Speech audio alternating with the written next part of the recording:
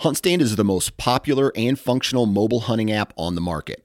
With a variety of base maps to choose from, satellite imagery that is updated every month, the ability to check the weather, know property information, and even catalog your trail cam pics, HuntStand even gives you the ability to import pins and location markers from other mobile apps. Visit huntstand.com or download wherever you download your apps. Enter discount code SN20 at checkout for 20% off. The Houndsman XP podcast is fueled by Joy Dog Food. Joy Dog Food has a rich tradition of supporting the Houndsman of America. Founded in 1945, Joy is proud of its history and the relationship it has built with the American Houndsman. And in 76 years, there's never been a recall. Made with 100% American-made high-quality ingredients, Joy Dog Food has one of the highest calorie-dense formulas on the market. For 76 years, this made-in-America product has kept hunting dogs in the field day after day, season after season.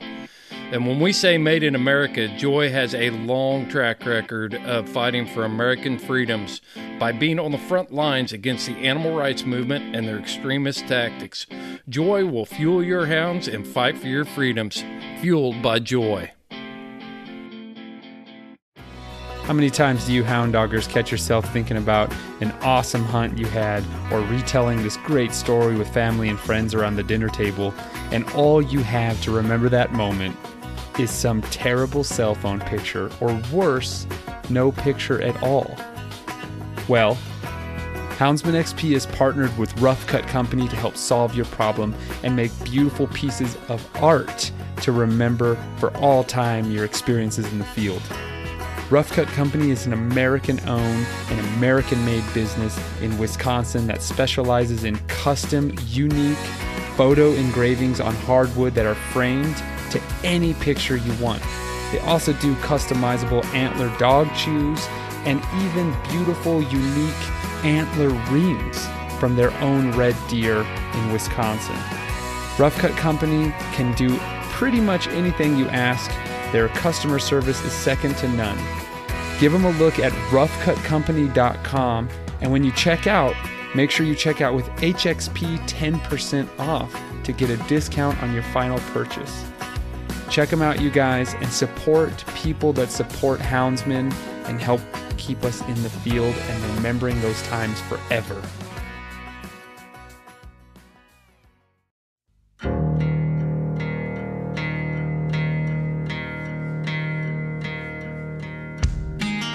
You know, we all have that one special dog hanging out on the porch.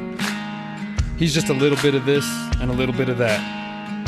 All these things you like coming together to make one superb dog. That was exactly what we had in mind when we made this show. Welcome to All Mixed Up.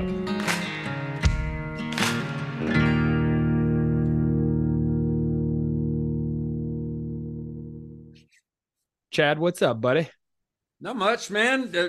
Busy day, busy day. But this is a fun one. I'm excited about this one. You busy? Yeah, I don't believe it. Got some mangoes here. Yeah. I heard about your eating habits on a prior episode, but mango's a step up. It's healthier, and it's not as crunchy, Shaw. Plenty of sugars, more sugars than I need. I think this one only has like 400 calories. Probably like 90 grams of sugar, whatever. It's just pretend you're carbo loading for your next hunt, dude. There we go. What's up, man? What have you been up to? Let's see. Falconry season's over. I'm trying to chase some lions. I just haven't gotten on anything. I've been looking for tracks a lot. Found a really old one to turn out on the other day, and they did good. The pups got out and got to chase it. We never jumped it up, but it was just cold trailing forever, but they got to go up the canyon and down the canyon and got on some dry land. And luckily we, found it in the snow again. So they got to push through that. And, but nothing to take a picture of really, just good old fashioned dog work. Just waiting for spring bear to open up really at this point. Ah. And, now the prairie dogs are starting to peek out, and that's fun target practice. I got an old farm road where a fella can guys. shoot them with a 44 from the vehicle. You know, that may or may not be 100% safe, you know, but yeah, it's a whole lot of fun. So yeah, I've never done it. Coming back around again and waiting for spring bear, man. What about you? Nice. The long dogs doing good, or not the long dogs? They are, well, all of them. I mean, I had to lay up my long dogs from injury, but it's been the season of the Saluki. There you go. Yeah, man, just getting your hopes up for your two. I know when I talk about them, you're like, I hope, I want mine. So if your girls come out like these boys, then you're going to be a happy camper. They've been, they appreciate the speed in January and December when I run my greyhounds with them, but they're just a little less desert adapted than my Salukis, and I can run them really hard. And yeah, they've been piling them up. Been very happy. We limit ourselves to one hair a day. So that kind of is lame, but hey, that keeps it where we can find hares. So you drive, 2 hours for a 3-minute course, but I caught a 4-minute rabbit 2 weeks ago. I'm still riding that high. I had a pretty ugly spill, but everyone is all right. And Strider caught that rabbit. So that was the last race. I'm going to go out this week sometime. Looking forward to it. But otherwise, my world's just, mostly on the couch for them. Is that right? Yeah. So, yeah, a little less diverse, my brother. We got an easy, let's see. There will be less bouncing around this episode of All Mixed Up than there typically is. But I'm going to say right now, this episode of All Mixed Up is the very definition of what I had in mind for this show. Chad, you wrangled up a great host. Break it down, brother. We got the Python Cowboy, aka Trapper Mike, mainly known as the guy catching all these giant pythons down in Florida, down in South Florida, the Everglades, and shooting the iguanas. I imagine most people listening to this episode have seen at least one video of some wild Florida redneck shooting iguanas out of trees and sticking his Drahthaars and dogs on them to go grab them, wounded iguanas, and fetch them back into the boat. He takes a lot of people, so there's always some new folks in the videos, but yeah, that and a hog dogger, so we kind of break down all the cool stuff he does and how he does it and why he does it. The iguanas and the pythons are an invasive species. They do not belong there, and they're causing a problem, killing off the native wildlife, and to where all it is pigs too. yeah, I know, right? Between the iguanas, the snakes, and the hogs, like those are his three things, at least the main things he's known for, and none of them belong, and they're absolutely everywhere. So, yeah, when you text me, you were like, "Oh man, I got Python Cowboy on the line." I was like, "What?" Yeah, I saw that guy on YouTube. Let's talk to him. So, Chad, you guys coming in clutch as usual. Yeah, it was fun, man. I had a lot of, I wanted to ask him the questions that weren't just like, obviously I was like, hey, tell us about yourself, but I want to ask him the questions we're all thinking. Like, can you get killed by those things? Mm-hmm. You know what I mean? So obviously I was pretty excited to talk to him. I first saw one of his videos on YouTube with one of my favorite food review guy when eating food with him. You guys will hear all about that. I had a lot of fun talking to him, man. He's a character, and I think you and I are going to have to make our trip to Florida soon. That'd be awesome. I'd love to, get haggis on a hog and, maybe, steal a terrier from one of my local guys, one of my terriers back when they're not looking, and run down there and give it a shot again. I haven't hog hunted in years. I'm dying. I've missed it. That'd be awesome. I got a lot of fun poking fun at all the different quirks, you guys. I'm going to just say right now, all my terrier people out there, you guys know I love you. This show was, I heavily featured terriers in here. And so I made a couple of jokes. You guys will love it. Mm-hmm.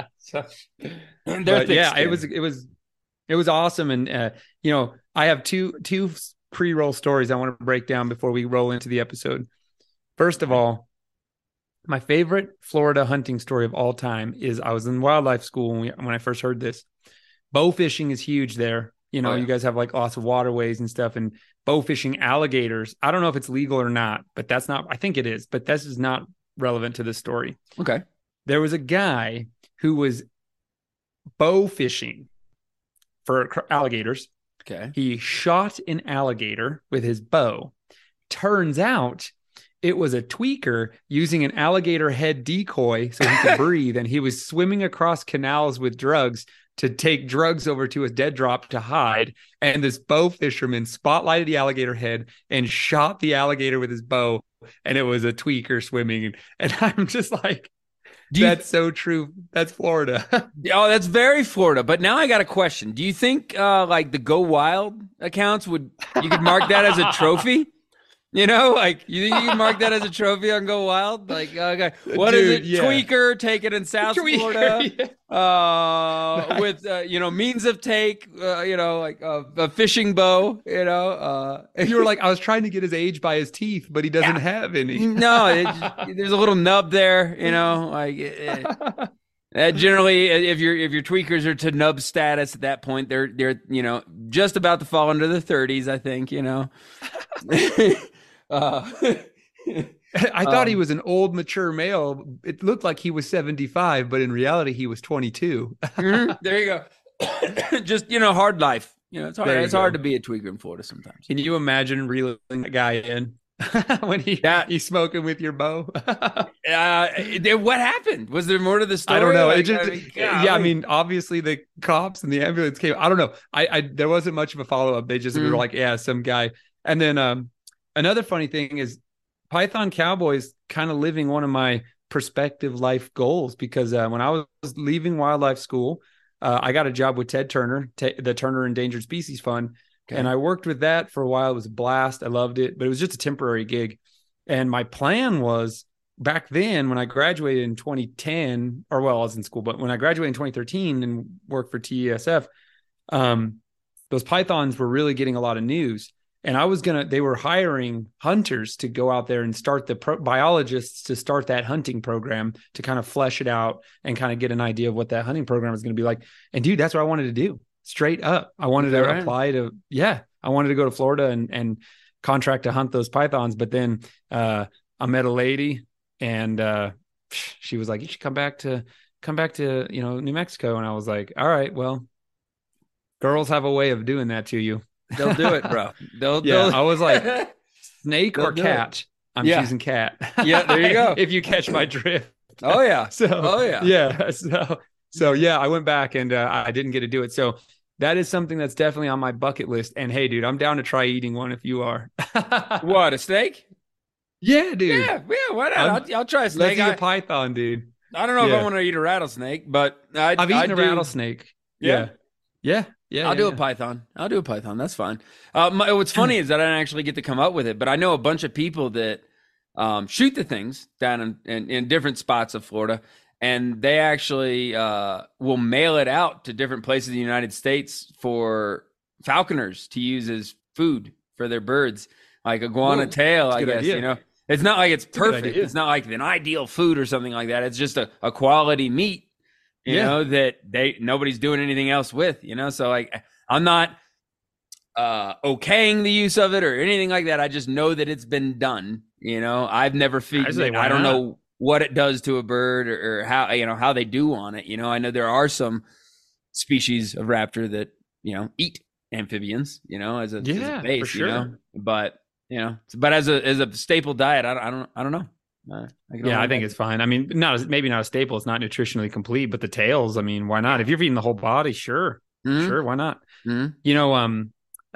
Another weird, funny thing with those iguanas. So they are edible and people do eat them. And there was a funny story I was reading on the Weird News that this guy, there was a cold snap in Florida and all those things are like falling out of the trees cold. Yep. And he picked them up and put them all in his car. And they all came back to life in his warm car, and they were like freaking out in his car. And he had to pull over on the interstate just to open the door, and all these iguanas are like running out of his car. Mm-hmm. So anyway, that'd make me laugh. I'd love to see that. But you know what's so funny? There's so many things flying through my head right now. Eating weird, you're feeding stuff to your animals that's not just like normal food. I have a really diverse group of friends, and a lot of them are not hound. Most of them are not hound people, right? Mm-hmm. And my buddy has this dog. And he's like, he just texted me out of the blue and he's like, hey, I just saw her eat a dead rat.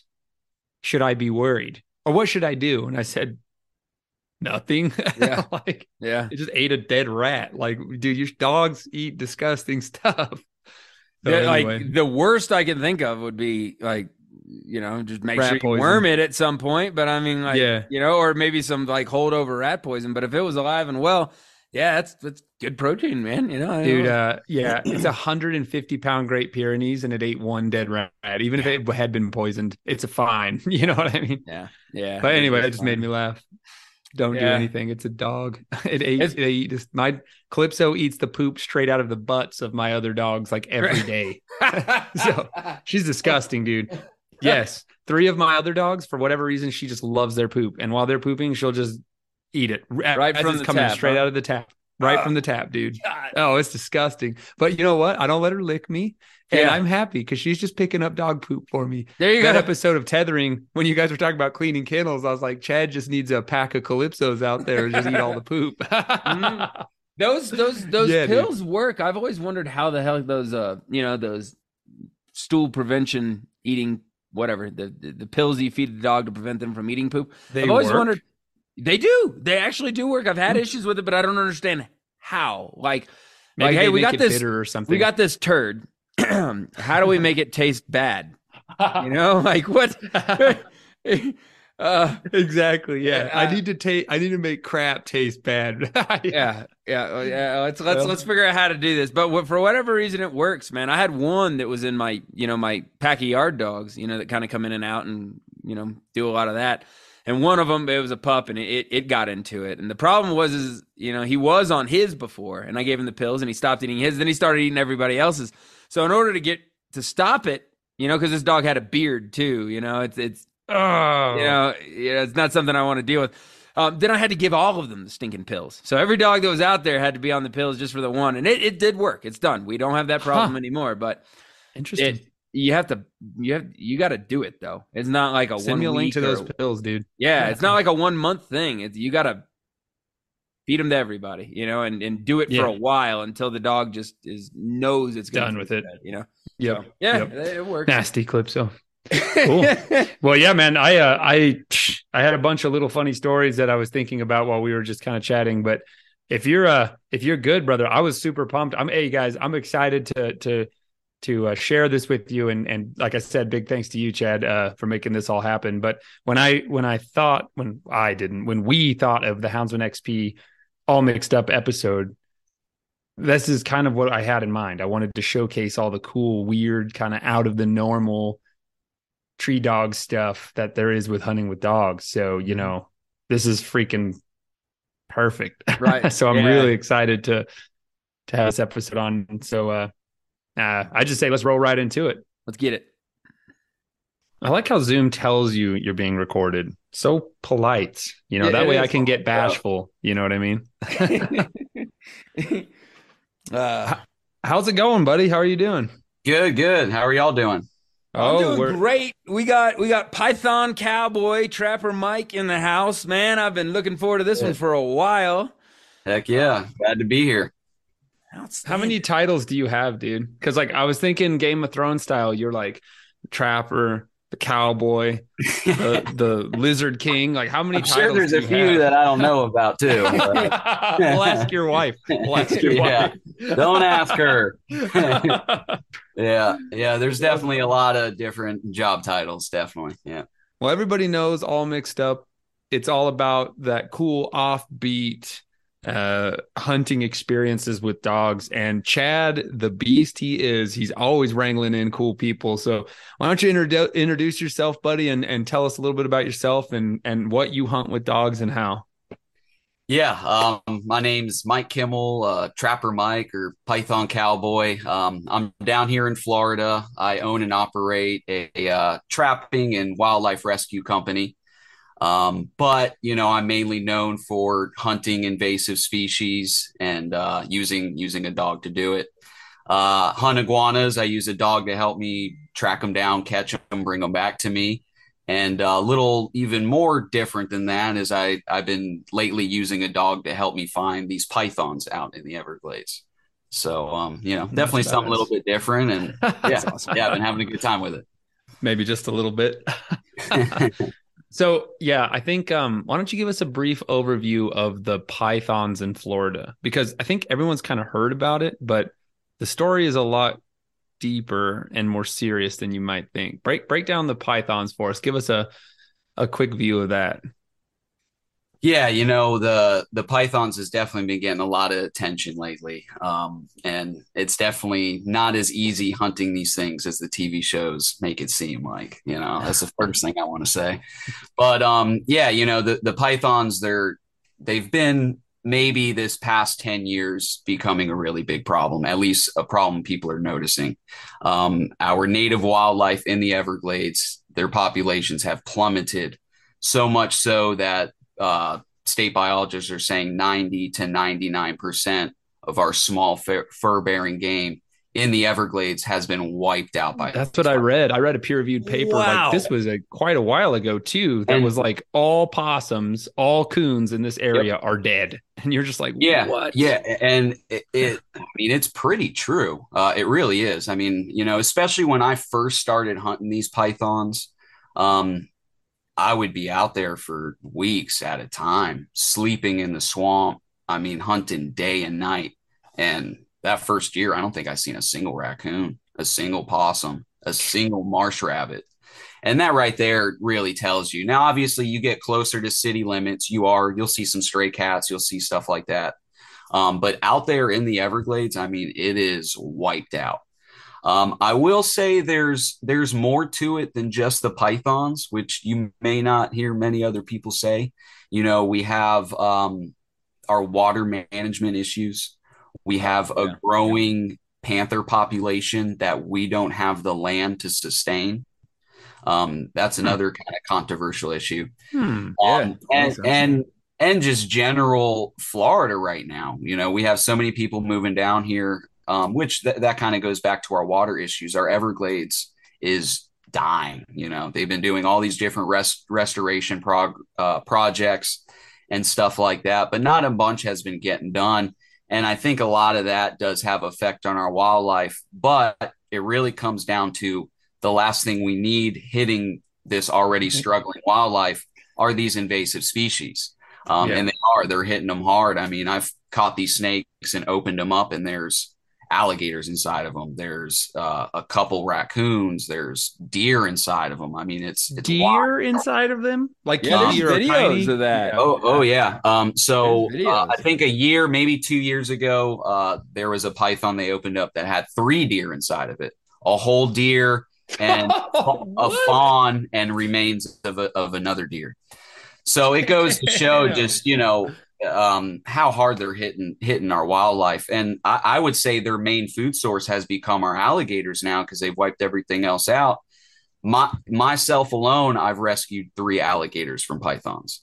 And to come across a snake strangling about to eat something is a very rare event in itself. So for me to come across that 3 times, over the past few years, it shows a lot. I really feel like if at any random point you opened up Chad's stomach, you could find a chucker, a deer, maybe a coon, a partially digested swamp rabbit. You know what I mean? A lion's paw. Yeah, exactly. That's crazy, man. How I first heard of you, Python Cowboy. I watch a YouTube channel called Best Ever Food Review Show with this dude named Sunny Sides. Oh yeah, he's awesome. And yeah, dude, and I freaking love that guy, man. I love that show. He'll eat anything. And I saw you eating that python. And okay, for real, I want a little behind the scenes, man, because I could tell I've eaten some weird stuff in my day. I mean, I've eaten rats and all, whatever, coons, all kinds of stuff. The look on your face was the kind of similar face that I made when I ate rats for the first time. And I was like, okay, break us down eating a python for real, dude. Well, it wasn't even eating the python. It was eating the python liver. Like, I'm not a liver adventurous eater, dude. That's the first time I've eaten liver ever of anything. So he brought me in on a damn python liver, and I'm not an adventurous eater. Like, I'm not down here. People think I'm down here eating iguana every night for dinner. I assure you, I'm not. What? You're not? Yeah, exactly. So, the python wasn't the crazy thing. It was the liver that was pretty gross for me. And it's more the thought of it and the texture of the liver was just nasty, you know. I'm with you, man. Even short of a snake liver, just a liver it's the filter. You know what I'm saying? Like, hey, we're gonna there's bad stuff in your body, so we're gonna stick this thing here, and it's gonna collect all the nasty stuff in your body, and it'll hold it right there, and it'll filter it out of your system. And someone's like, you know what? I want to eat that. I want to put that in my stomach. You know. Dude, these pythons are known for having high mercury levels. That's all I'm thinking about is like, you know. So do you glow in the dark, man? maybe a little bit. I don't know. Those spots you're growing are not camouflage, dude. That's melanoma, yo.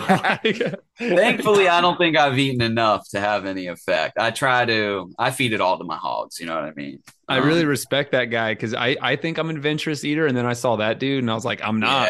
Yeah. He is.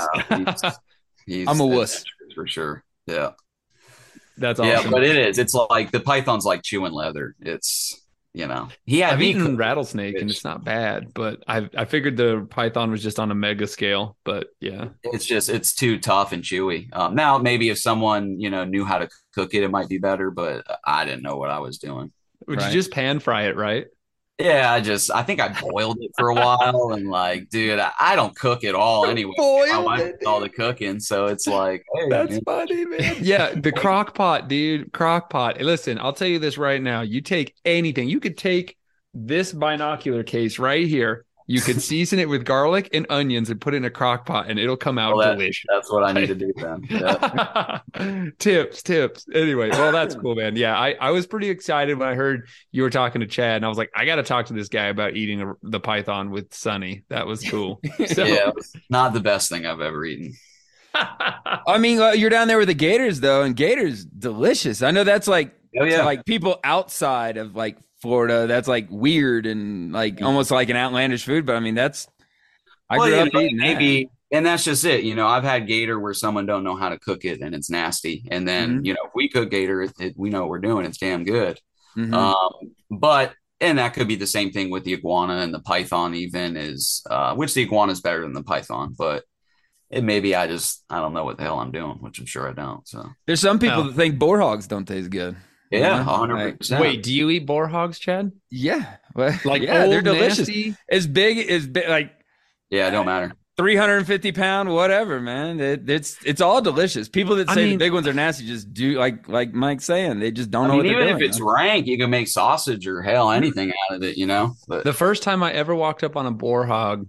Let me give you a little anecdote here. I was hunting with thermal rifles. I shined out in the field and I saw this white mass out in the field. And the guy I was hunting with, he's been thermal hunting for a while. And I was like, dude, what is that?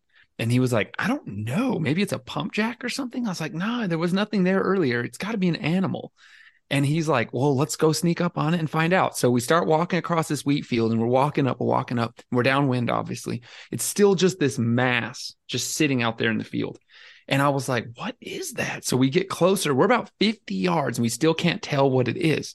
And so my buddy is like, yo, let's just like walk down to the right, stay downwind and see if we can get a different angle on it. So we like come off to the right just a little bit. And all he took was that little bit of walking for that perspective change. It was a big pig, like a wild hog, sitting like a dog with his front feet like between his legs, with his head like drooped between his legs, passed out, sleeping. And I was like, what? It's a pig. And he's like, well, duh, shoot it. So I was like, so I shoot this pig. I shot him right to the head. He dropped. And I was like, dude, smoked him. Awesome. We come up. So the pig is laying there. First of all, this is the first time I've ever been near a big boar hog. That thing smelled like an armpit mixed with liquid garbage. Yeah. Like that thing was the worst. I walked up and I was like, dude, what is that smell? And my buddy was like, that's what they smell like, man. And I was like, oh, yeah, the big rank ones, yeah. And then he was like, do you want to eat it? And I was like, no, man, that thing's disgusting.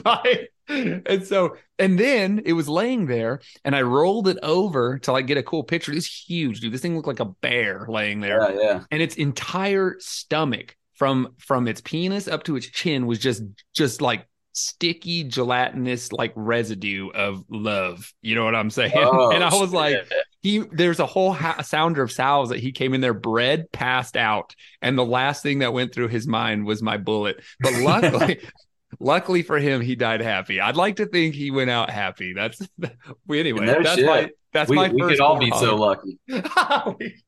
That's right. Anyway, that was my whole boar hog story. I got nothing else to contribute. Just kidding. It's funny, man. I just came up on it wasn't a boar hog. It was a pretty good sow recently. Dude, she was passed out like on this fence and dug herself a little waller. And I'm sitting there kicking the fence and she wouldn't wake up. I had to literally kick her in the head or wake her up. Like when these fuckers are passed out, they are passed out. I couldn't believe it. Yeah. I That's was like, crazy. to my client, we're sitting there, I'm like, you want to shoot it? He's like, I don't really want to just execute it, you know? I'm like, well, You might as well I kick kicked it in the head, woke it up, and it can shot right between my legs and almost ran into him. That's Yeah, it was wild. awesome, dude. That's awesome. I didn't mean to derail it on pigs. You are a pig hunter, aren't you? Oh yeah. That's Yeah. that's actually my favorite thing to do is catch hogs with the dogs. Bold. Known as the Python cowboy. Maybe you should be the boar cowboy. That's it. Yes, sir. So what's your style, man? Everybody's got a way to skin that cat. What kind of dogs do you like to run on them? We call them like rough cur dogs. They kind of do it all. They'll go out, find it. Most of my dogs, if they're by themselves, they may bark till another dog gets there, and then they'll both catch it. That's I got right. dogs that'll catch it by themselves, no matter how big it is. But I grew up I calling like the those. dog that does it all. Yeah, I grew up calling those run and catch dogs, and we've had Yeah, running catch dog or rough cur dog. many talks about this. So very good selection, Mike. I applaud it. Yeah. That's the way I grew up doing it too, man. Now, let me ask you something. Do you have a pack of Yags in there too? Oh, come on. Oh, I got a buddy who does. And they're always fighting each other and fighting everything else. That's why I've stayed away from them a little bit. Not to say I don't have dogs that won't fight. So my Yag what? people, you know I love you. So so what? Blackmouth crosses or Catahoula? Or just gray, yeah. man. Just whatever. Most of mine are blackmouth curs. I do. My father-in-law Rick, Allie's dad. He's been hog hunting with dogs for 30 years, maybe more. He's gotten into plot hounds recently, and so I have a couple that are cur and plot hound mixes. But I like my cur dogs. Yeah. Mm-hmm. Nice. Well, good stuff. I'm gonna And go then, experience that for the first time next month. So, well, yeah, the looking forward traditional to it. like Seth's done all the like niche ways of hunting hogs. He's done all the cool like Yeah. non-traditional ways, but he's never actually been to classic bay leash and catch dog. Yeah. You know. Okay. Yeah. Yeah, it's like thermals and like running like supersized greyhounds and all that stuff, and Yags. But no, I have not seen the classic, bulldog, bay dog going and getting them. So I'm pretty pumped for that. So anyway, that's cool. Yeah. Yeah, that's definitely a cool way to do it. I got a bunch of buddies who, I hunt with sometimes that do that same thing. And there's, pluses and minuses to both of them, positive and negatives to both styles. But for what we do, we kind of like the run and catch dogs. Yeah. Cool. What I like about That's them, awesome. Yeah. them is like you shut it down pretty quick. If you got all the room and they aren't pressured too hard, the traditional bay and catch is pretty. You can watch it and pick your hog and all that stuff. But if you're just getting them before they go too far away, in my that's what I'm about. I'm either doing a removal for a ranch or a community, and they're going to run off into the state park where I'm not really supposed to be, and or I'm doing a guided hunt and I'm trying to get it done pretty quick. So I'd rather kind of, like you said, shut them down quick and get them. Do you run vests, Yes. or down there in the heat? What's your preference on that, man? It is. It's tough to run the vest down here in the heat. You're almost putting your dog at more risk sometimes. That's right. And too, with just the vegetation, the water, it slows them down. They can drown. I like to run these leather bibs, and it's kind of like the best of both worlds. It doesn't weigh them down. It doesn't overheat them, but it does protect their neck and then that front of their chest. Mm-hmm. And I mean, I haven't lost a dog with them. Let me ask you a quick question. Do you honestly worry about alligators hunting in Florida with dogs? I've always wondered that. Big time. People always think it's my iguana dogs I'm worrying about because they're jumping in and out of the water. That's what I was going to say. I'm Yeah. right there with them. I barely think about gators when I'm there. The gators are going to stay away from us. And if they come, I'm going to see them pretty much. And he's just always right there with me. Now, my hog dogs, dude, they could get in a swamp that I've never been to, miles away from me.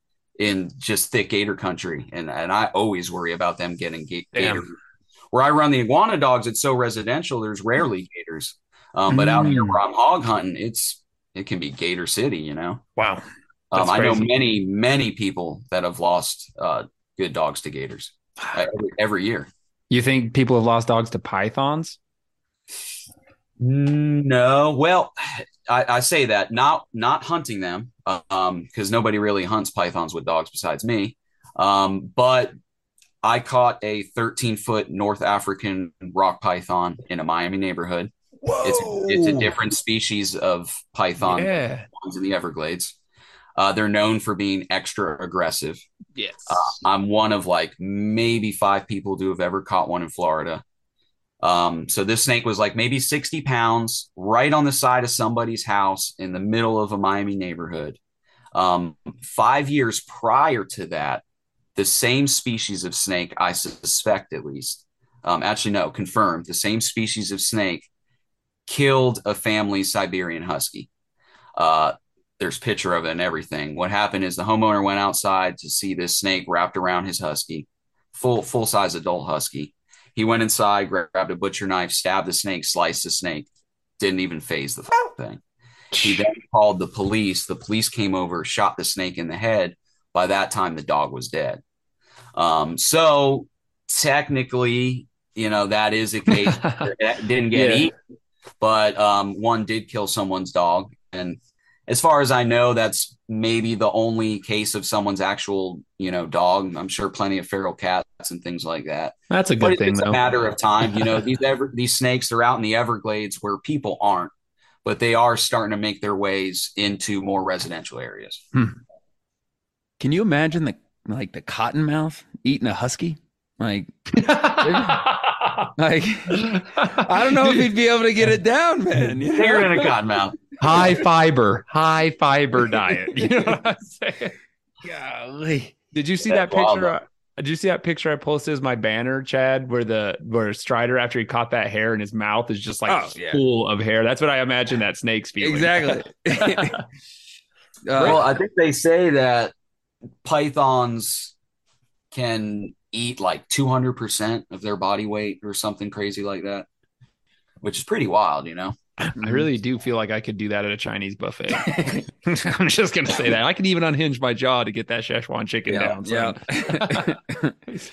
Well, then, let's see.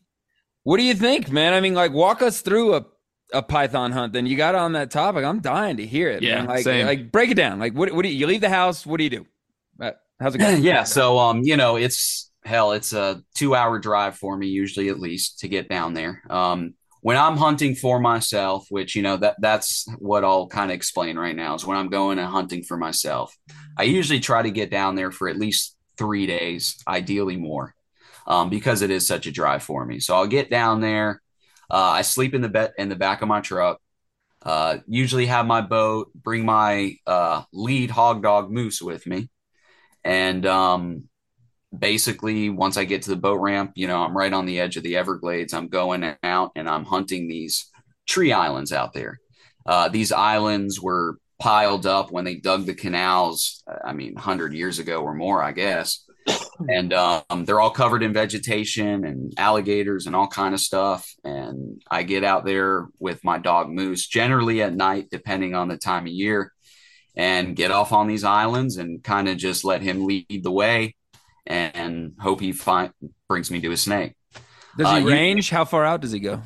No. So because of the gators down there, I like to have an eye on them. I'll keep them. I figured. Usually within like 10 to 30 feet in front of me. Yep. Sometimes even on a leash.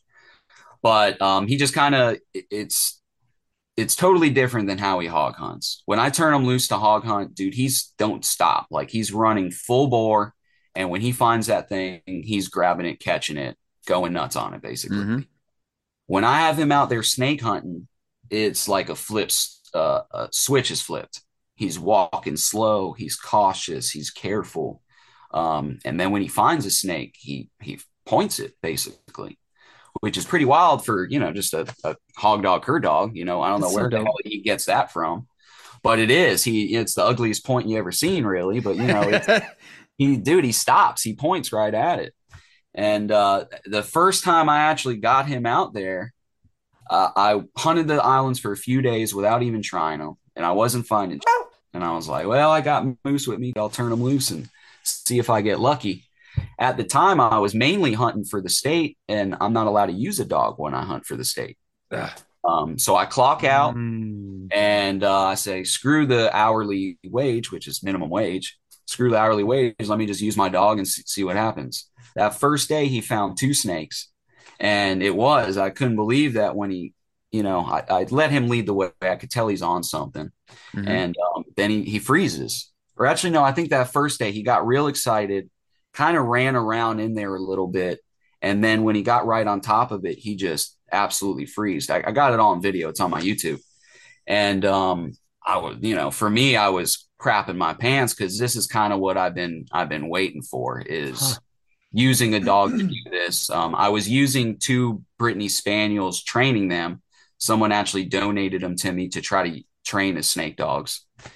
So I was training them and I was getting nowhere with them. I knew I wanted a dog that was going to stop and point, not so much try to catch it. Mm-hmm. And, they were just, to be honest with you, they're just dumb as a box of rocks. And I would get a snake and I'd have it in a bag after I caught it, and they would just be stepping on it like it wasn't even there. So I got real discouraged with it. And when I finally had moose out there and we found that first snake, it was like, it fired me up. We got to really kind of pursue this and move along with it. Isn't it amazing how dogs can switch like that? Like the ability for them to know your body language, and the words that they've associated with pig hunting or snake hunting, how incredible they can just switch and change. I mean, Chad, you got really versatile dogs. You know what I'm talking about. But I mean, I think the big thing with him was, so when I was hunting, on the side of the levee for all the years before this, he was always in my truck with me. I take moose everywhere with me. So he's seen me, I can't tell you how many times on the side of levee catching these things, getting pissed on by them, because they do every time you catch them. They can musk all over you. Me too. And getting them back to my house to euthanize them. And, so he knows what they smell like. He knows I hunt them. And I don't know if that helped him kind of piece it together or what. But and two, we've gator trained them. We've snake trained them to know that these things are bad news. So maybe that's why he's a little more cautious out there too. I don't know, but it definitely has been cool to watch him kind of go back and forth between the two. That's really cool. So how far out generally when he locks up for you? Like well, I've had it where he does it right on top of him, and I've had him where he does it maybe 20, 30 feet away from him. For him too, it's still new. I've caught like 15, 20 snakes with him. Since I've started using them has been like the least I've python hunted, because I'm so busy with iguana hunts and taking people out on guided hunts now. Mm-hmm. So I haven't been quite hunting them like I used to. But in that amount of time, he's figured out that I want him to not bite these snakes, not try to catch them, to kind of sit back and just let me do my thing, which I think in this past snakes where I've been having him stay out of it and not do nothing, he's kind of, it ain't as fun for him anymore. I can tell like he's not excited when I take him out there like he used to be to get out on those islands. I don't know what it is. That's why lately I've been taking Otto out and trying to get him a little more into it. I think Moose is a more catch and shake kind of guy or something. Tell me about the legality of hunting with dogs for snakes. Like, okay, I assume obviously for recreational it is, but you would think the state would be more accepting of that because dogs are bred to find hidden game. And it's like, I can't think of something that hides better than a snake. 100%. And that's why I've been pushing for it so much. And I pushed for it so much with the state, but I think for them, there's just so much red tape. None of the other python hunters, A, have hunting dogs in the first place, and B, are really the kind of people to handle dogs.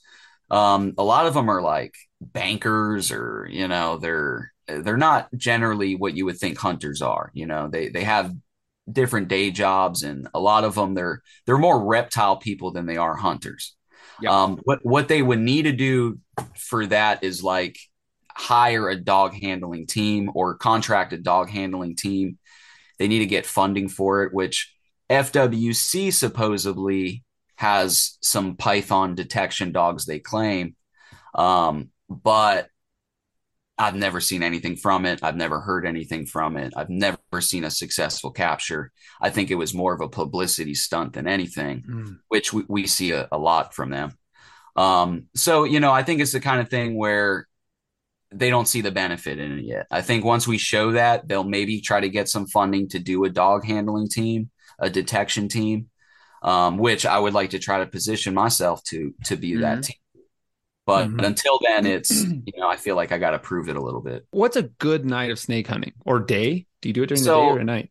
It depends on time of year. Generally, I like to go out at night. The really best time of year is like summer to early fall. I like to go out from sunset to sunrise, hunt all night. And I'm looking for them when they're out hunting. I'm not finding them curled up. I'm finding them stretched out. Whether I'm hunting the islands with the dog or if I'm cruising in my truck hunting the levees, we have a number of levees that will stretch 20 miles or more out in the Everglades, and these snakes come up on these levees to hunt and all kind of stuff, travel. And that's really what you're trying to do is you're trying to get these snakes out in the open. Obviously with the dog, it helps me find them in the thicker stuff. But even then, he might alert me to an area and I got to dig through all this vegetation to eventually find the snake. A 13-foot python could hide in 6 inches of grass in front of you like you wouldn't believe. So that's why the dog really is just so essential. Before I use the dog, I can imagine how many snakes I literally walked right over. And now with the dog, I'm out there on these islands breaking down trails, and he'll stop and let me know, hey, there's something here you just walk by, which he's done many times for me. But it is to kind of walk you back through a hunt on these islands. It's just island after island after island. Not every island's going to have a snake.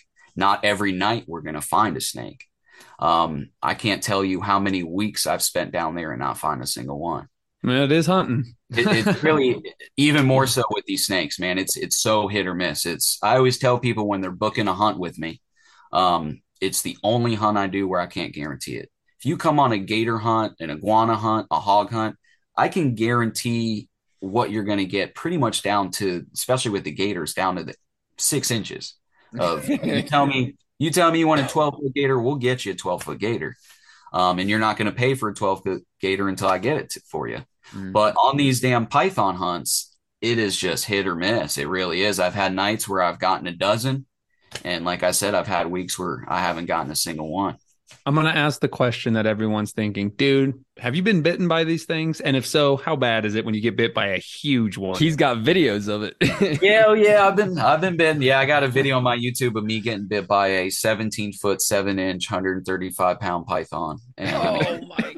As far as I know, I don't know anyone that's been bitten by a bigger one. Break down a python's teeth compared to a viper. Because obviously the constrictors have an entirely different dentition than anything in viper. Well, when it's that size, I mean, every single one of its teeth is about the fang of a viper. They're all these long recurved fangs. How many do they have?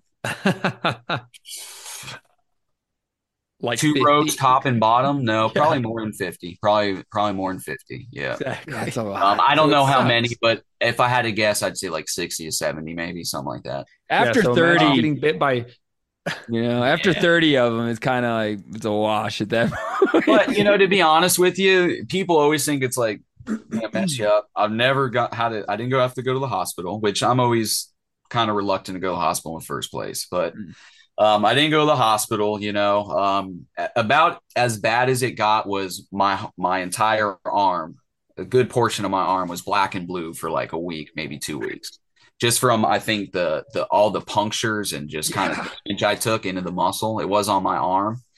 But other than that, it's once it clotted up and I stopped bleeding, it's just a bunch of punctures is really all it is. A bunch of, decent sized needles, but the main thing when that snake bit me is I was just super lucky. It was a defensive strike and it didn't try to latch on and wrap me. That's what I was gonna say. Like, what? I was gonna ask if you've been do? constricted, dude. Dude, Yeah. I'm about 135 pounds. This snake was 135 pounds. I'm out there in the middle of the Everglades totally by myself. It was, the heat of the day. And if this thing did latch onto my arm and wrap me, I could have been in serious trouble, like where it could have killed me. That's what I was going to ask you. You're the expert. I mean, in my layman's mind, that rascal could kill you. I mean, not kind of if I was a bad day, if I was sick. Like if you were on the peak of your game and wrapped you up, you could die from that rascal. Right? Yes, sir. Yeah. Your average python, like, dude, there's old ladies out here catching these things. So I don't want to leave it like I'm some badass. It's so not you're saying like Chad has a chance, is what you're saying. Chad has a very good chance. Very good chance. Yeah. So, it's all about how you handle them and everything like that. And like I said, if I got lucky that it didn't latch on to me, but your average snake, you would have to kind of be an idiot to let it get the better of you. Okay. That's not your average snake. Your average snake is 6 to like maybe 12 foot. Anything, above like 14, 15 foot, you need to be careful of, because that thing can get you in a bad situation. I've been holding up a big 15 footer for pictures or something after I caught it for some dude's YouTube channel. And, granted, I'm holding it up, kind of letting it get around me for pictures. But before I know it, I mean, this thing's got my arms pinned. And if that dude wasn't there to unravel that snake around me, like, I would have had a serious trouble getting this snake off me. Damn. It is. They're solid muscle. If they get you where they want you, you're kind of screwed. What's the biggest one you've ever caught? Was that one that bit me? 17 foot, 7 inches. Yep. That's huge. I've caught a number of them close to that, but it was the record for a while. And I want to say it's still the largest captured by a single person, at least the heaviest by a single person. Damn. I've even thought that, like, maybe it's not, because obviously it could wrap you up, and then if it happens to wrap around your neck or something, like if it gets around your chest, that could kill you too. But if it loops around your neck 1-2 times, you're in trouble. If it gets around your neck pretty good, it can be seconds. I've seen it on video. Yeah, because it's a blood choke at that point. It's going to push the blood up. You're going to pass out, and it's over. But something I was even thinking, what if it like grabbed one of your arms and just pulled that arm in and had your legs and then just rolled off the bank? Like the water, you can just drown. All it is a weight on your body, and even it's not even a killing blow, so to speak, that it could just drown you on accident, right? There's a lot that can go wrong. Yeah. I thought I was a man hunting jackrabbits. Damn. But their teeth, though, they're quick with them. Just It's jackrabbit. Oh man, well, you're a king of reptiles, and it sounds like obviously you're well known for your invasive species hunting. Break down what else you're doing with dogs. Yeah, so the iguanas has become really the big thing right now. I think the pythons blew me up, and the iguanas has been what's gotten big recently. Our top 2 invasives in Florida, at least for reptiles, is definitely our pythons and iguanas. The pythons more so affects our wildlife, and the iguanas affects like our infrastructure and properties. How are they affecting infrastructure? So they dig burrows and they eat vegetation. Mainly what people see is the vegetation they eat. These people down here, they spend so much money on their landscaping, and these iguanas will wipe it out, and then they'll everywhere. The main thing I'm concerned about is the burrows they dig and the effects they have on the native wildlife. Yeah. So they dig these burrows that undermine our sidewalks, seawalls, housing foundations, levee embankments. And to give you an idea, the town of Davie, which is not even a city, it's a little town in South Florida, they spent $1.7 million last year repairing their levee embankments from these iguana burrows. And on top of that, they've been displacing our burrowing owls, our gopher tortoise, and both of those species are protected and threatened here in Florida. Can you imagine getting your house undermined by iguanas, dude? Like, you're just like, you come home one day, your trailer's broken half, and you're like, what happened? You're like, damn iguanas. It's not even trailers, it's multi-million-dollar houses. Yeah. You build a mansion and it gets destroyed by stupid iguanas. It happened to my parents who are living in South Florida, and they had their little seawall has been eroding away. And he did all kinds of different things to try and hold on to it. And come to find out, that's one of the things that was wearing it out. I mean, like he's lost I think it's like 8 feet of the backyard I grew up in is gone. It's in the pond now, and it's because of these things. And he wears them out. And it collapses and then washes out. Yep. And they're like, everyone's throwing like if they tear up like an asphalt road now, everyone's like on like piranhas, like to seal up all the asphalt, to just throw it out there and try and hold on to something, and that obviously isn't the best way to fix it. But like, that's what they're saying is like the pond like has been eating in the pond bank. And this is a big irrigation / it's not just a little pond. It goes, it travels through the whole area. But now it's so full of like, just asphalt hunks with people trying to make their own little seawalls, and they're, causing more problems with that even. So, and a lot of these canals, they manage our water in Florida. Like they're very important, Oh yeah. Yeah. It's crucial. But yeah, to go back to these iguanas, I've walked, I've been hired by these people, multi-million-dollar house. I've gone in their backyard to shoot these iguanas, and I have it on video. It might be on my YouTube still. Their hot tub is going. And dude, it's chocolate pudding. It looks like chocolate pudding from all the iguana poop in there. It made the news. It made the news. It's disgusting, dude. And Relaxing. It's all their poop has salmonella and all kind of, illnesses and stuff. So I don't know about you. Big problem.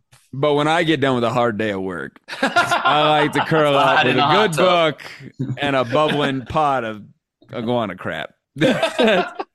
Just takes the edge off, What's wrong with you Florida people? It's exfoliating, dude. Salmonella's for real, man, cowboy. And these homeowners had no idea. They live in New York, this is like their summer home. So they've just had their hot tub just marinating. Oh, that's so funny. Who leaves the lid off for an extended period of time? Who does that? It's foul. Yeah. Oh, that's hilarious, dude. Keep going with the iguana hunting. This is great, dude. Yeah, I'm learning so much. So the dogs are a crucial part of the iguanas. I mean, these iguanas are as tough as it gets. Like you could shoot them literally 10 times in the body and they will still run away and get away from you. You have to hit them perfect in that brain, and that's a lot easier said than done, especially a lot of times I'm on a boat, moving boat, shooting offhand. It can be tough. And these clients coming out can't shoot worth a damn anyway. So, I got to have something that will go in and retrieve them and bring them back. So I'm not constantly getting up on the bank and getting them, but also will hunt down and catch these iguanas if they're wounded or alive. And we got, my German wire hair pointer and a couple of draughts we use as well. I'm sorry, the microphone must have hiccuped. Could you I back seen up you and rubbing your hands over there. What was the breed again? That amazing. And dude, I will tell you. So Allie, I thought they were the same thing. Otto's pretty much a bootleg draught. His parents were draughts, and I guess I'm not in all of this. My wife Allie is more, but I guess his breeding wasn't approved. So he's a German wire hair pointer. Mm-hmm. But we do have two legit draughts, Catfish and Rogue. Mm-hmm. And dude, I'm a believer with these dogs now. They are legit. They are badass, super versatile, and they're rough. They're gritty. They'll get in there and do like what my cur dogs do. You know what I mean? But they're way better for this kind of stuff. And it is. This is before using them on the iguanas and before getting Otto. I've never worked with a wire hair. And dude, I want to start using them for hog dogs. They're badass, Yeah, that's coming up. I'm going to pick your brain on that here in a minute. You guys, the listeners can't see this, but Chad's having like a conniption attack over here. I'm geeking out over here, man. Like good. Somebody I respect and admire has seen the light. He understands. These things are amazing. I love them. I love them. They're badass. They are. And every time I see your videos, I'm like, yes, that's it, man. Like you got the whole puzzle because they're bulldogging out there, stomping on them. I will beat you to death with my face, like getting bit, bringing them back, and then if they do get away, they could actually hunt for them in the water. They'll track them down with their nose in the water, Oh yeah. Oh, well, dude, he goes under the water, gets them. He snatches them out of trees. I mean, dude, when he jumps off that boat into like the thickest vegetation you can imagine, all the clients are always like, what? Like they could never think a dog could do this. Yep. He does, dude. I'll send him in there. I can't tell you how many times where I'm like, we're not getting that iguana, but who cares? I'll send him in, see what happens, and fucking here he comes with it. You know what I mean? And I don't know if I've seen it, but I'm sure it's happened. So because I've seen it happen with me, so I'm sure it's happened with you. Well, you'll plug one, and they'll go underwater, and the dog will hunt around for a while, and it takes a second. It's not, they can't do it like immediately. Oh no, they need to learn experience. But it'll permeate up through the water. And he'll like wind it from the water and then splash his face underwater and pull it up. Like he tracks it under the water. So, I didn't know if that's what he was doing, but now that you say that, I can't tell you how many times where the iguana's under the water and he's going, and I just assume he saw where it went down. But the dogs, they don't see the green and orange and red very well.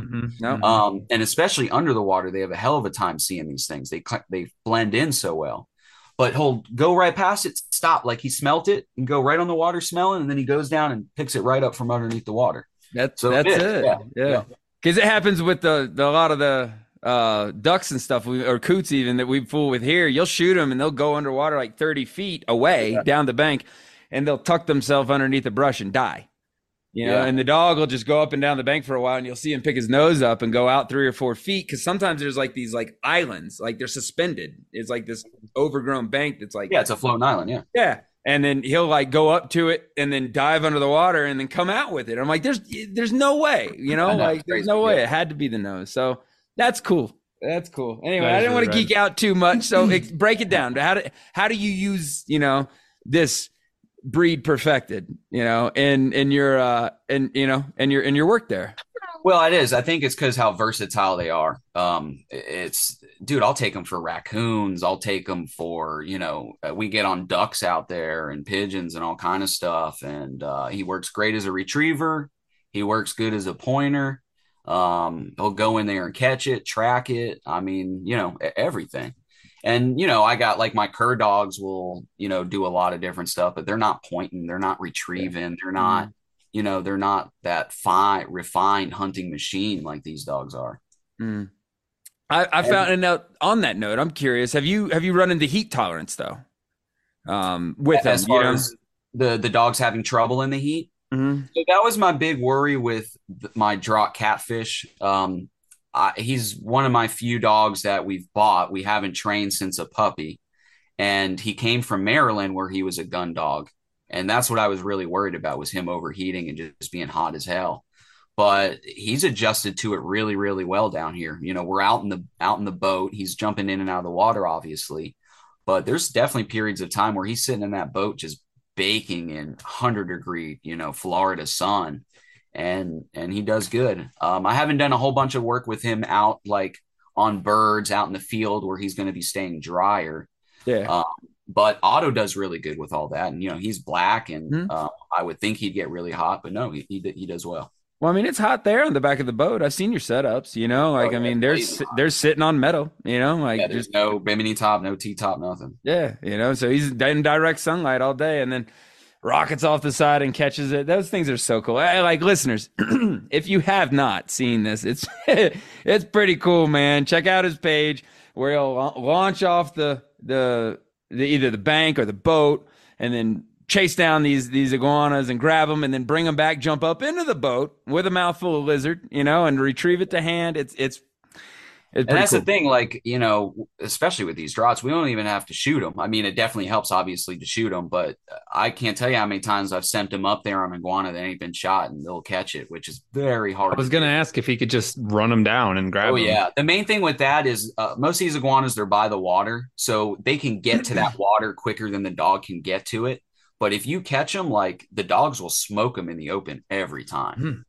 They will, and these iguanas are very, very fast, but they're the dogs. I was gonna say, let's cross a draught to a whippet and let's have ourselves an iguana coursing dog. There you go. I want to get a small little, like a teckle or something, maybe to send in the iguana holes to get down in there. Oh my god! Python Cowboy now is gonna be an iguana terrier man too. Yeah, or even, I know they have those, and I mangle it. I want to say Kichen or Kaichen, or dang it, it's the Germans, like like extra small version of like their little long-haired Dachshunds, you know, like because the Teckles are great dogs. I'm not taking anything away from them, but they're more substantial. You know, they got a chest like a Yag Terrier sometimes, you know. But like those little miniature long-haired Dachshunds have a chest like a Pringles can. You know, like it's as wide as your forearm. Yeah, they're that's what I need. But I don't. Are they I tough? might ruffle some feathers here. They might have their work cut out for them with a big old lizard down in the hole, though. You know? Well, if anything, I'll send them down in there to gobble up them eggs or something. You know, There you go. There you Nutritious. go. Hey, do they bite? Like, what's an iguana bite like? Yeah, you know? yeah. So generally, like if you end up grabbing one, most of the time they're going to try to claw you or like tail whip you. But sometimes they will try to turn around and bite you. But I don't know why they don't. It's not like a real common defense for them to try to bite. The bigger ones a little bit. When they do bite, though, they latch on. They don't let go. Like you have to get like a knife and pry their mouth open.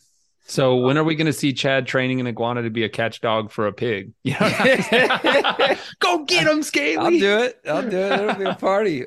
Yeah, they ain't too smart, unfortunately.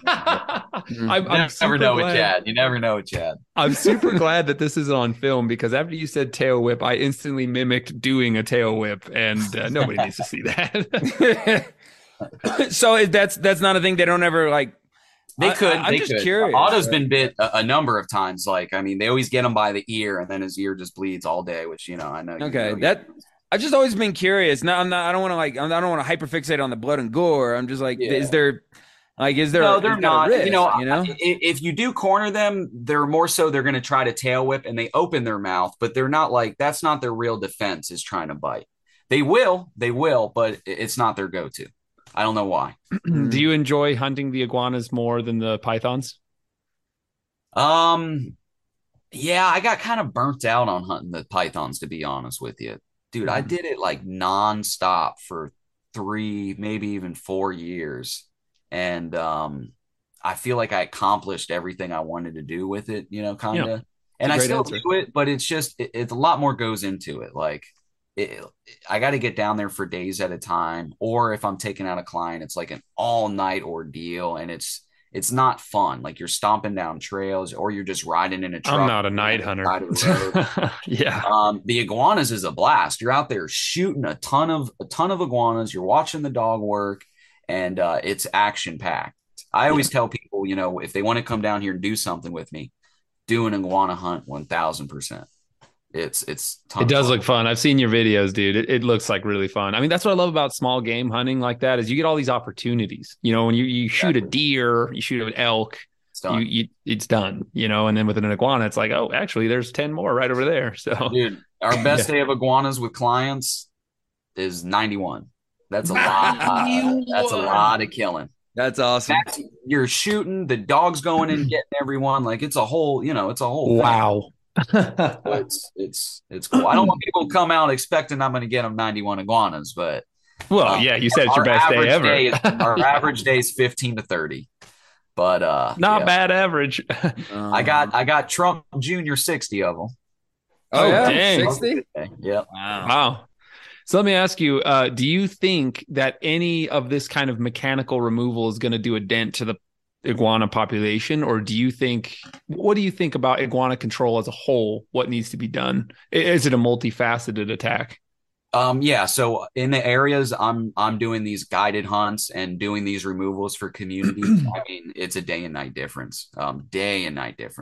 When I first started, I might be able to go out and get like 20 to 30, massive orange ones. And now we're lucky to get like one orange one on a hunt. In these communities, there's no more big orange ones. And those are the big breeders. Why is there no more people hunting them? I've shot them. I've killed You've shot them. Okay. Yeah. I didn't know if you meant that was like either me or clients. Yes. Gotcha. Okay. In these areas we work, which now since my YouTube and Instagram, I do see a couple other people on some of these public canals, sometimes on the weekends and stuff. But again, we're the ones, either me or one of my crew out there basically 7 days a week for the most part. And yes, we're seeing huge results in these areas. Definitely I'm actually constantly today I was scouting to find new areas because I've wiped out the iguanas in my areas for the most part. And and that's a great thing, obviously, but in the rest of Florida, in the areas I'm not hunting, I'm not focusing, and other people really aren't, they're just flourishing. They're exploding out of control. And they're constantly spilling out into my areas I'm hunting. So we're never going to get rid of them. It's always going to be something we have to manage. But management is definitely possible and is crucial. We got to stay on top of them. Otherwise, we're going to be totally screwed. I mean, we kind of already are, but we can't let it keep going, getting worse. Mm-hmm. You know? Right. Yeah, reptiles, their fecundity is insane. I mean, you can have 2 iguanas turn into 10,000 really fast. And it's crazy. I mean, yeah. This time of year, every single female I get is full of eggs, anywhere from 20 up to 70 eggs. It's wild. And, you know, I'm pretty confident that half of those will survive just from what I've seen. And in Florida, with our recent law changes, it's just getting worse. Just this past year, they now made it illegal to possess iguanas alive, which you might think that's a good thing. But the problem is no longer pet iguanas. It's wild breeding iguanas. Feral iguanas, exactly. I guess. Yeah. Someone releasing iguana literally makes no difference now. So all they did by now making live iguanas illegal in Florida is they took away all that free management we had from people coming from all over the country, all over Florida, here to South Florida to catch mainly baby iguanas, but adult iguanas as well. Take them out of state and sell them in pet stores where even if they got loose, they're not going to survive because it's too cold. Yeah. So now I've been seeing more babies this year than I ever have. And it's because of the recent launch. Whoa. And that's an awesome thing. Yeah. Myself and all these reptile enthusiasts warned the state that this was going to happen. But to them, it's more of a publicity stunt. It's people are crying about the iguanas, complaining about the iguanas. So now we're going to do this thing that looks like we're helping, but we're really just shooting ourselves in the foot. Feelings on wildlife management? Yeah. No way. Yeah. Can you believe that? So not doing anything to fix it, just make laws stricter on all. That's crazy though. That's the beauty of the nuance of unintended consequences. I would have never thought about that, but yeah, the pet trade. I can't imagine how many people are catching them to just go sell them. Who cares if it gets loose in New Mexico? Hundreds, it's dead. Yeah. I mean, you know, one person would go down there in a day and catch 100. Like it's wow. You know, it's wow. So. Yeah. What are some future goals? Myself and my buddies used to go out at night. We would go knock them out of trees. I mean, some nights we would end with 100, 200, and then we go sell them to the pet shops for $5 a pop. And now we can't do that. Wow. Dang. That's crazy. A whole market collapsed.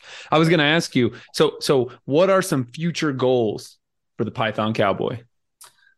I would say like my biggest one is to really kind of get the state behind using dogs for pythons. And if I'm being honest, getting behind funding me and me doing a program for training dogs and training dog handlers and using them out in the fields.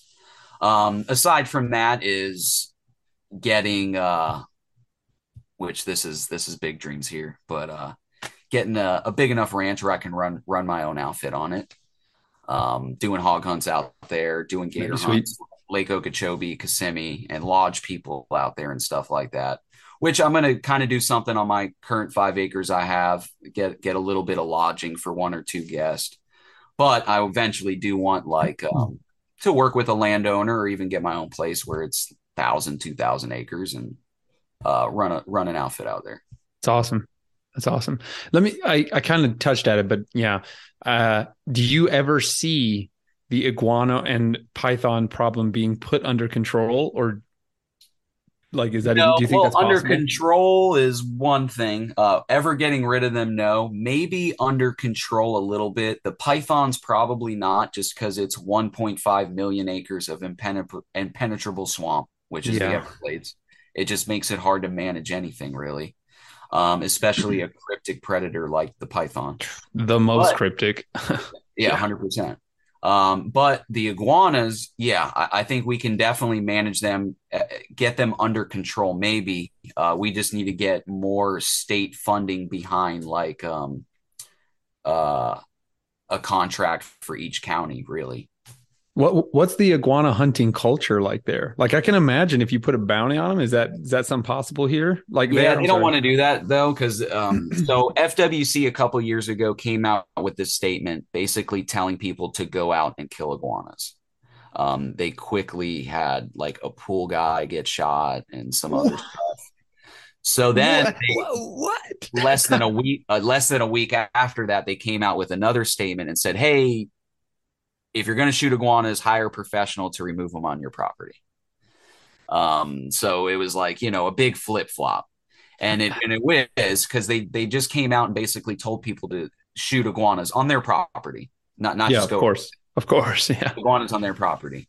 But they didn't go into detail of how to kill them or anything like that. So you had people just out here like, animal cruelty on iguanas like crazy. They had some guy, which they charged him with animal cruelty, dragged it out from under a car, and I think he like beat it with his boot till it was dead or something. So, you can't just, we're Floridians, dude. You can't just turn us loose like that. We're gonna, we're gonna local meth head eats an iguana today. Yeah, sure. So, what they need to do is just get funding where they contract professionals, where they get, they hire a company like me to do it for this county, and kind of control it that way, which is, I don't know where they're going to get the funding or what. They're already struggling with shit as it is.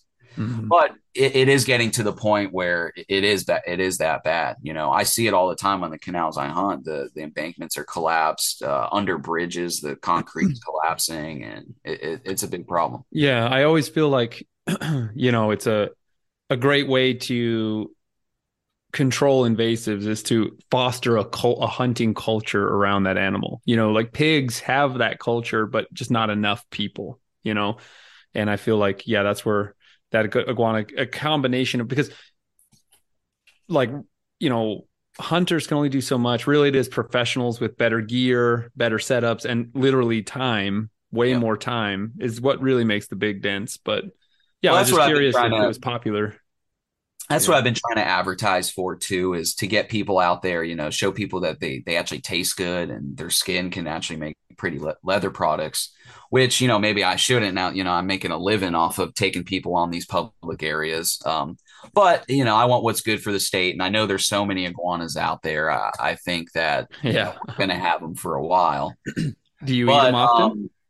Yeah. No. Do I eat them often? No, I've eaten them. You said they're tasty. I was like, all right. I don't eat them often, no. Like I said, I'm not a real adventurous eater. And for me, I get so many of them. I smell them all day. Like it's just nasty to me. Yeah. So I feed them all to my hogs, and then any of them that are big enough and not shot to hell by clients, I'll have leather products made out of them. Sweet. Yeah. That's awesome. But, you kind of ask what the iguana culture is like down here for hunting. There are people that go out and hunt them now, especially since, it's become big on, not just for me, a couple other people. I would say mainly for me, on YouTube and Instagram. It's kind of like the Wild West, dude. I hear of, people getting their windows shot out. I hear of people getting hit with stray bullets and all kind of crazy.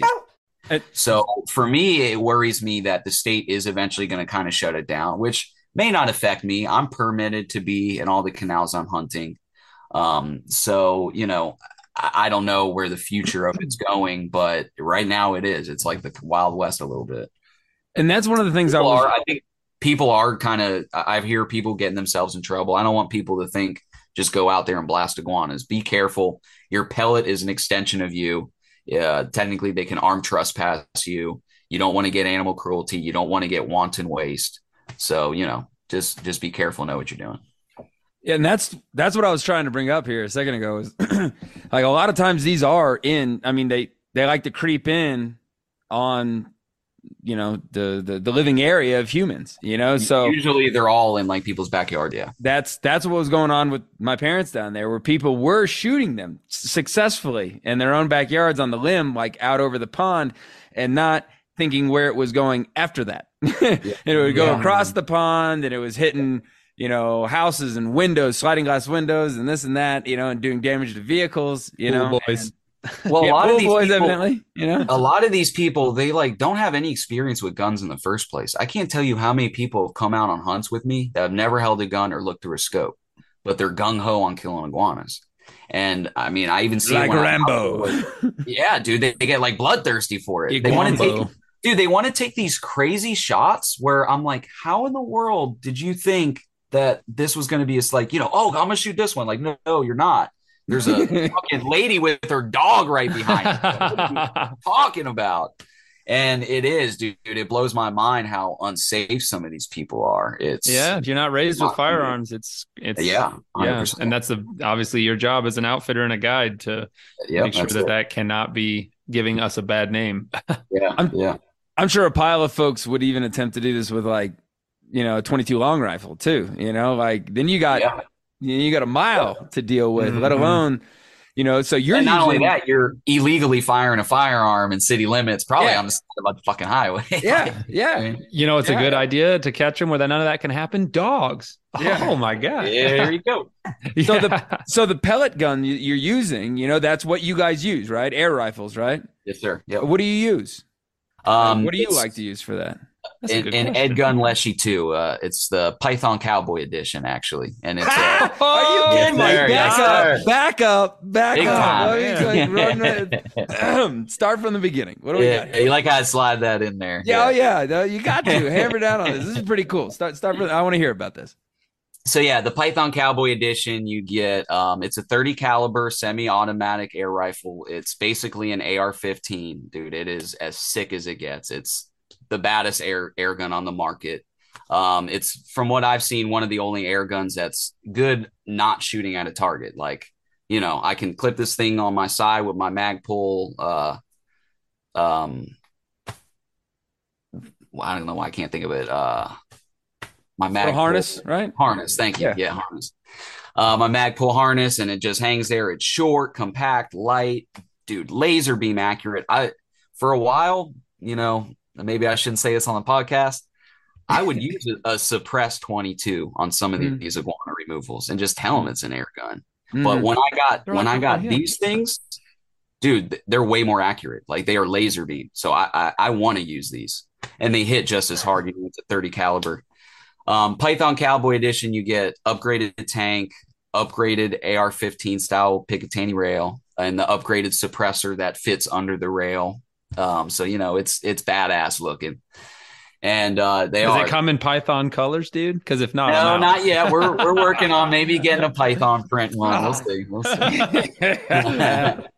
But I do sell Python accessories for it. Harnesses and all kind of stuff. So cool. If you're not cooking me Python liver, I'm not coming, dude.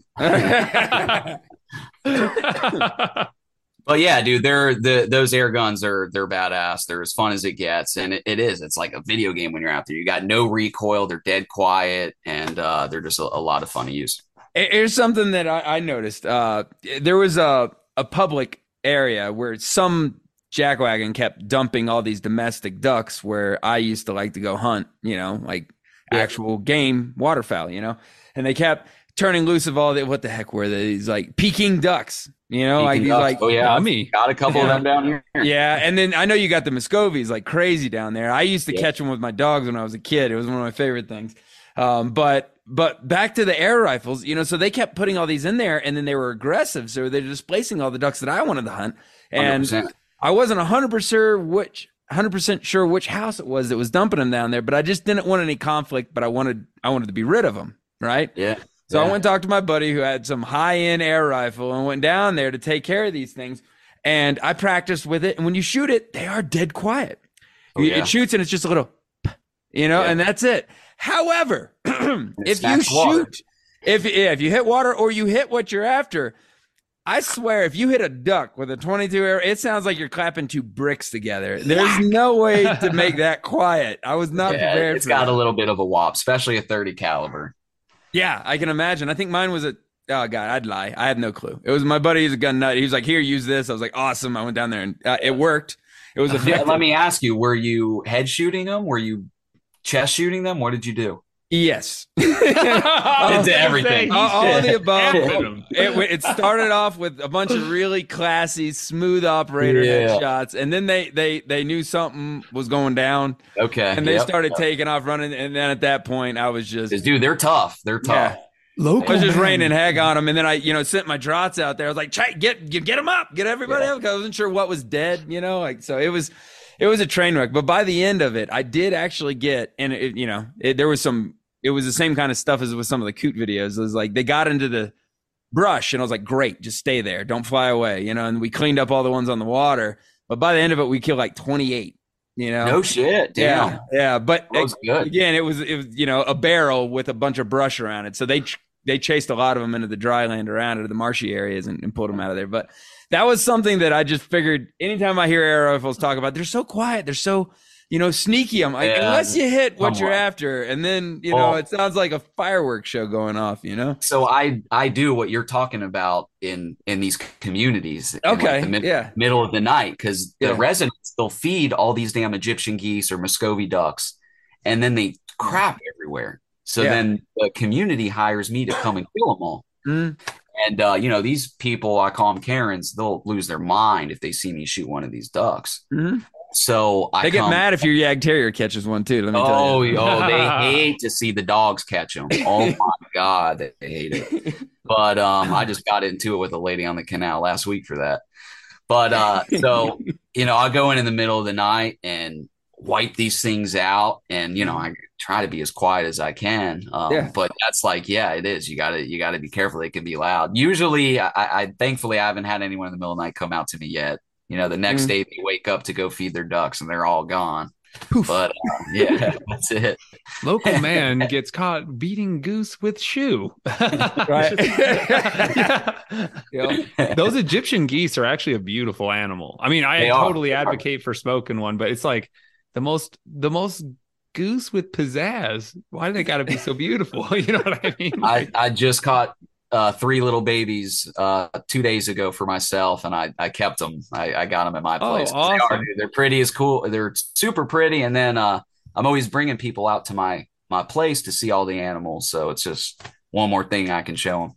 Are they loud? Are they very vocal? Like when they get to be adults? Yeah, they're pretty loud, but they ain't no louder than my peacock. So.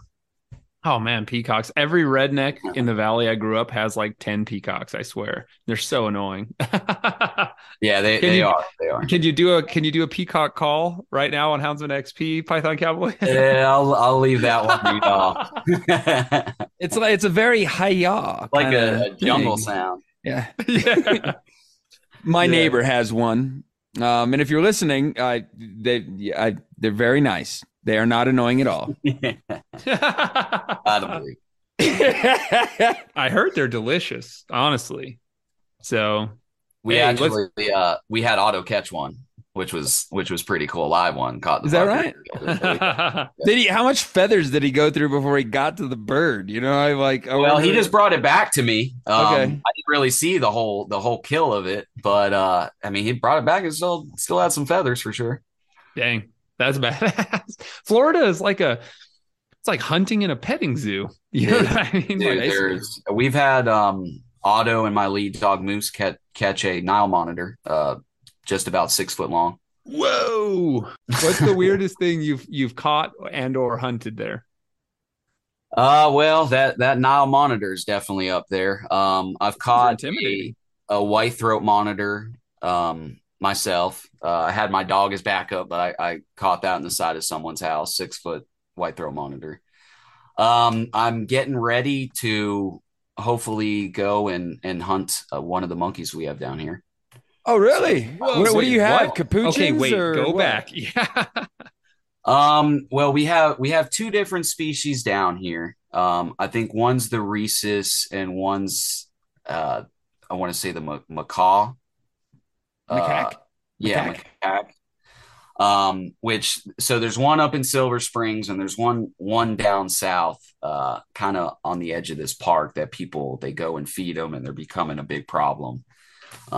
Mainly, I'm going not necessarily clean up, but I've never hunted a monkey. So I figured I have a rare chance here in Florida. They're an invasive species. They're causing a problem. So see what I can maybe do. Yeah, I saw a video awesome. of like a bunch of them like swan diving out of a tree. That's in Silver Springs. Those I probably won't be able to hunt because they're like kind of in a park, and I think it'd be pretty frowned upon. But and then we'll eat their liver. This other place down south, I won't let that go. than like a tourist attraction. So that's crazy, man. I wonder. Yeah, wow, that's pretty cool. Honestly, I mean, it sucks that they're there. Well, it is. You know, the monkeys they got a potential to become such a huge problem, and I'm just surprised it's not more like on the radar of the state and everything like that. I think they're more scared of the backlash they would get from doing anything about it. You know what I mean? Mm-hmm. Yeah, for sure. They're so charismatic. Yeah. But yeah, we got it all down here. I mean, I just had some clients shoot some parrots on a guided hunt not too long ago. They're nesting up in transformers of these power stations, and there's tons of them in some of these areas. Pretty green, you know, parakeets. So when I asked you future goals, you should have been like, dude, breed a monkey dog. Monkey dog. There you go. I want to catch a monkey and train him to get the iguanas out of the trees. That's what I need. You need like a civet or something, some kind of like high drive or a hawk. Oh, there you go. Okay. There you go. Yeah. So here we go. We're gonna get into that. I'm gonna have to duck out for this one. You guys can keep going with the falconry stuff. Dude, I'm frothing to start using a so it's so damn cool. For the section of hunting with hunting iguanas and pythons with dogs. Is there anything else, brother? Is there anything you gotta get off your chest or something we need to know that we didn't ask you? Something you had in mind before? Yeah, so I've been thinking about it for a while and finally linking up with our boy Chad here. I would love to start using a hawk for iguanas. I think it would be perfect for it, and I think it would be cool as shit. And I think Chad agrees with me. Oh, heck yeah. You know what? It'd be an absolute party. That's what got me like really following and interested in Chad was I seen Seth Simpson mention him on Instagram. And then when I went to his page, I was like, dude, this dude's using falcons, using birds. And for years, last 2 years, probably I've been talking about it. And I just haven't been able to link up with anybody. And I have no idea anything about it. You know what I mean? I didn't know if it was possible or what. So, you know, me and Chad finally linked up and he's got me fired up big time. Yep. Nice. Yep. Yeah. There's a ton of ways we can do it, you know, at like we can come at it from, you know, Buteos with red tails or maybe in the red shoulders hawks and, you know, tying Harris's hawks, whatever. We got tons of options. And Seth's wanting to pour into that, you know, here in a second. And I can't wait to talk about that one. But as far as like the cur dogs after the hogs and your python hunting and your iguana stuff, is there anything you wanna share? Anything left to leave us with here? You tell me what more should I share? I don't know, man. I think we kind of touched on everything. We just like to give, you know, people in case there's something they couldn't quite work in that they wanted. Here's one. You know, people always ask me, which I don't know if your audience is going to think the same thing because your audience is more, you know, thrill seekers like us. Mm-hmm. I think. But people always ask me why I just don't shoot the damn snakes. Why I bother catching them? Mm-hmm. And it's not just because for me wrestling with a snake is the funnest thing in the world. It's, you know, walking up and shooting these things point blank in the head to humanely kill them is what you would need to do. You can lose that snake very easily like that. You getting too close, it can bolt away. You not getting a clean shot, you're going to damage the skin, which for me, that's where I make all my money on them. That skin is extremely valuable. You're going to damage the skin. You're going to inhumanely kill the snake, or you're going to wound it and it's going to escape, which has happened to many, many people, even state contractors. I won't name any names, but I know a few state contractors that didn't feel comfortable catching a big 15, 16-foot snake. They tried to shoot it with their pistol. That snake got away. It's happened many times to people. So for me, I've never lost a snake, and that's because I grab them all by hand. Once I got them by hand, I know they're not getting away. And then, I can dance with them, wrestle with them, which for me is half the reason why I hunt them in the first place. Aside from that, I'm also down there for days at a time, sleeping in the swamp, and keeping these dead snakes fresh on ice is easier said than done. So I prefer to keep them alive in a bag until I leave the swamp. I euthanize them all before I leave, and then I bring them home and skin them out, do whatever I need to do. But that's like a big question I always get from people. So I figured I'll answer that. No, that's a great one. I really think that's important. Saving the value of the animal, securing it 100%, like not taking a pop shot at it. Wait till you get it in the bag, so no, that makes a lot of sense. And I can imagine a lot of people I've seen people ask that before. So all the time. Yeah. They think they're like telling me, so just use a machete. Like, okay. Yeah. That'd be so much more humane. Use a boot. Yeah. I'm just kidding. In the true Florida way. Yeah. Well, I got to get running, you guys. I got a big evening coming up here with me. I spent all day hunting hares, and now I'm going to go do some other crazy stuff. So, Python Cowboy, thank you so much for coming on, buddy. I really appreciate that. You guys are more than welcome to keep this going, sans Seth here, but I really want to thank you for coming on, man. You got a really exciting YouTube channel. It's a lot of fun, and maybe we'll all come down there sometime, and we'll snipe out some iguanas. Now we're talking. Appreciate you for sure. Oh yeah, thank you, buddy. I appreciate it. Let's hunt them hard and treat them like heroes, you guys. Cool stuff, huh? What's not to like in there, Like, yeah. I need to get a gun named after me. That would be one cool. day. I'll be that cool. Yeah. The I don't use guns though. That's the problem. I not when I hunt with dogs. I don't, at least. And Chad, you shouldn't either. You need to get up there and just catch those lions. Quit shooting. Is that right? Yeah. Yeah. I thought you were a man, Chad. Yeah, I'll get there one day. I'll get there one day. You could probably train something crazy. There you go. I've always he was actually talking about it too at one point, was the squirrels and the monkeys and all that. And I used to joke all the time back in Louisiana when I did falconry with some squirrel dogs, some tree dogs and a red-tailed hawk, and I was catching squirrels. And they'll get up into the nest, and sometimes the bird's on the ground after making a miss and it doesn't see it. And you see the squirrel run up and then hide in the nest.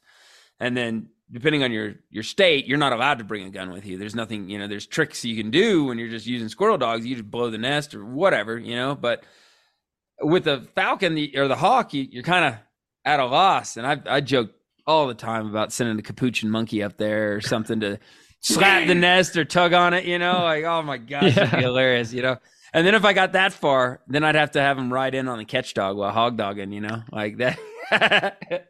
That would be amazing. Yeah, if the hog flips the catch dog and takes off, maybe have a monkey with a tracking system on his back, and he can just run behind him, or ride him. If anyone's gonna make this happen, it's you.